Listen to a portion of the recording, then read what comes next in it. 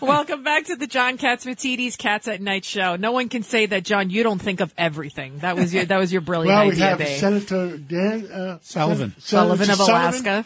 Of Alaska on. And, Hey, John, I love the intro music. well, I figured we want you to be at home. It You're was going away great. from home. We want you to be at you home. guys, I love being on this show. All the great topics, great people. So great to be on the show again. Senator, we just had breaking news that President Xi just threatened President Biden in our country. Have you heard about it yet? No, I have not heard about it. Lydia, you have a playback on that? Well, he said, according to the Chinese media, President Xi Jinping of China said to President Biden, those who play with fire will get burnt. And that phone call lasted for 2 hours. So I don't know. It's just Ed Cox, you were at Taipei in Taiwan recently, haven't you been? Yeah, I went there as a senator, but even more important than that, my first deployment as a U.S. Marine was to the Taiwan Strait as part of a amphibious ready group. You might remember 1995, 96. That was the last big crisis in the Taiwan Strait. President Clinton, to his credit, sent 2 carrier battle groups, 2 carrier strike groups, and a Marine amphibious ready group. I was a young infantry officer in that on one of those big ships. My ship was actually in the Taiwan Strait, looking across the strait, telling China, don't even think about it. They were threatening to invade Taiwan, and they were shooting missiles over Taiwan at the time because it was on the eve of their first presidential election. And, my view, and I had a recent discussion with the Chinese ambassador, we view Taiwan as a core interest with the Taiwan Relations Act. Our country has been committed to that island democracy for decades. American service members, myself included, have deployed to keep them free, and the Taiwan Relations Act, which was passed in the late 70s, says that we will support Taiwan from any coercion, and any means of the relationship across the strait has to be peaceful. So Senator, Xi Jinping is playing with fire. He's playing with fire. So we got the best damn military in the world still, and that's the other thing. Obviously, this is all about the Pelosi visit, whether she's going or not. My view is that, I haven't mentioned this to a number of my Republican colleagues today. I don't normally get up and support Nancy Pelosi on many things. I don't think I've ever done that. But I support her trip, right? American senators, American congressmen and women have been going to the island democracy of Taiwan for decades. I was there. You guys might remember last year I led a bipartisan delegation of senators to Taiwan, delivering them vaccines because the Chinese were trying to strangle them from getting any Western vaccines. We showed up on a C-17 saying the American people support Taiwan. So this is a tense moment. There's no doubt about it. But, Xi Jinping is playing with fire. Yeah. What do we think President Biden, his response was? Well, look, I think right now the reason I have publicly stated I'm supporting Speaker Pelosi if she goes is we need to close ranks as Americans, right? I can go into, in some ways, Joe Biden's very loose speech on this issue is kind of what caused it, right? Revealing or indicating that the military and others had splits in their views on Pelosi's trip. That's just not smart, right? That's not smart. And in a lot of ways, he says things that create problems because he's not disciplined in how he speaks. That's a problem for America. But my view at this moment is, if the speaker's going to go, we should support that. I certainly support it because you don't want the Chinese Communist Party telling American elected officials where they can and cannot travel. Yeah, Senator Rudy Washington. Last night, Senator Tom Cotton said that if Nancy Pelosi was to ask him to attend with her, he would go.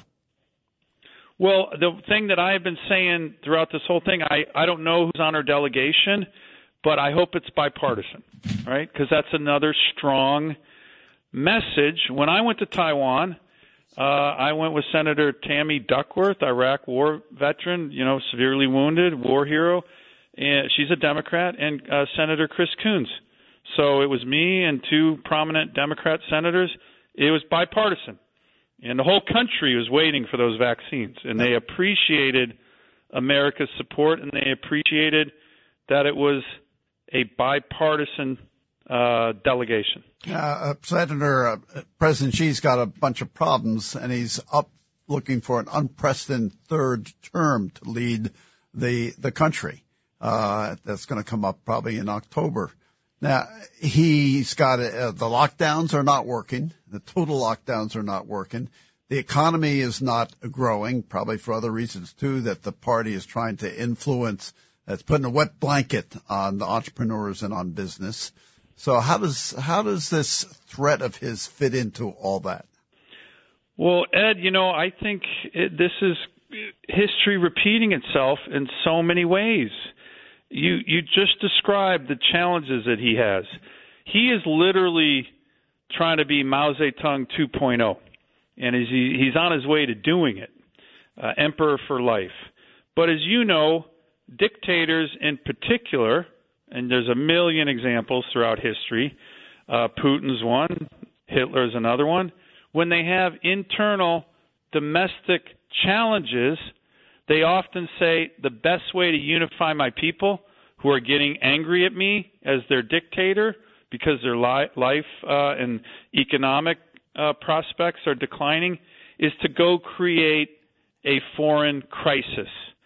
And I think you're onto something here, that this is probably his way to divert the attention of his big challenges. His COVID zero lockdown policy, as you're saying, is a total disaster.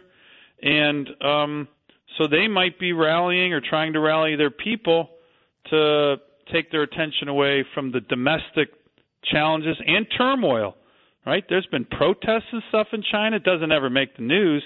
And aren't the banks closed in China too, Senator? Well, I've John, to your point, I've read about some financial issues that are relating to the economic slowdown. So, as you know, it's always hard to get information, even from our intel agencies, on what's happening in an opaque dictatorship like China.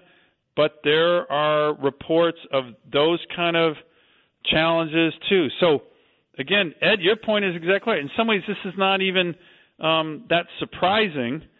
But I do think Americans, all of us, elected officials, need to support the speaker's trip. I did that yesterday in a meeting with the Chinese ambassador, saying if she goes, then what you're going to see likely is broad-based support, Democrats, Republicans, senators, and congressmen and congresswomen, because we should not have a dictatorship dictate to us where we can travel. Senator Sullivan, this is Lydia Serrani. So I feel that there are three reasons as to why Xi Jinping was so bold and so brazen with the president as to say to him, those who play with fire will get burnt. I think it's because we're no longer energy independent, so we've made ourselves weaker. Look what we did in Afghanistan. That was the bungle of all bungles. And Xi Jinping knows that Putin has his back. Well, look, Lydia, I couldn't agree more. And as you know, I talk about the energy issues all the time, and I love talking about them on your show with all of you guys. But the one thing that people miss, and the reason I get so darn frustrated with this administration, is that we're in a new era of authoritarian aggression led by China and Putin and Russia. It's led by dictators who are increasingly isolated, increasingly taking aggressive actions, paranoid about their democratic neighbors, and willing to use aggressive force. We're seeing that in Ukraine. We're seeing it across the Taiwan Strait. But America has enormous strategic advantages over these two dictatorships. One of the biggest is our incredible energy abundance and our natural resource abundance. If you read the intel, Putin and Xi Jinping are scared of American energy dominance. So what we should be doing is unleashing it for us, for our allies across the globe.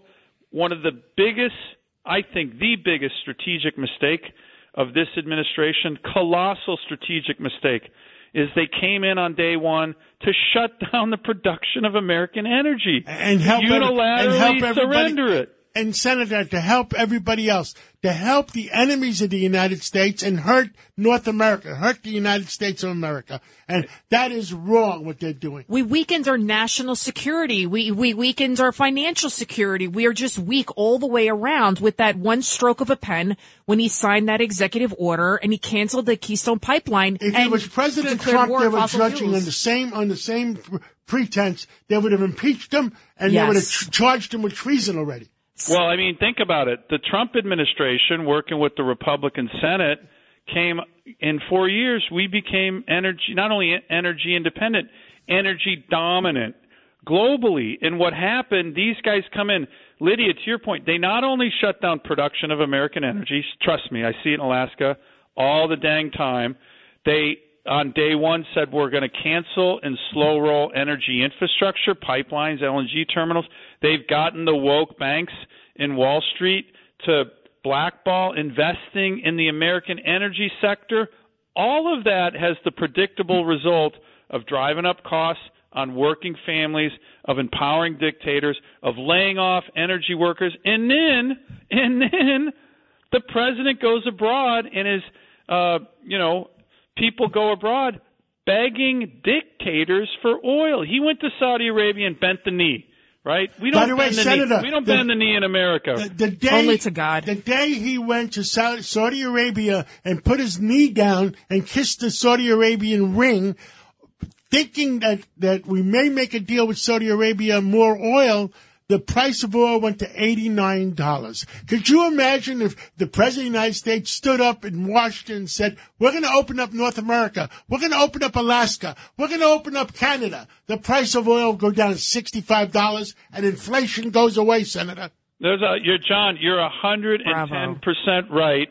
And what these guys don't understand is that these policies, they don't even help the environment. Alaska has the highest standards on the production and exploration for the environment of any place on the planet Earth.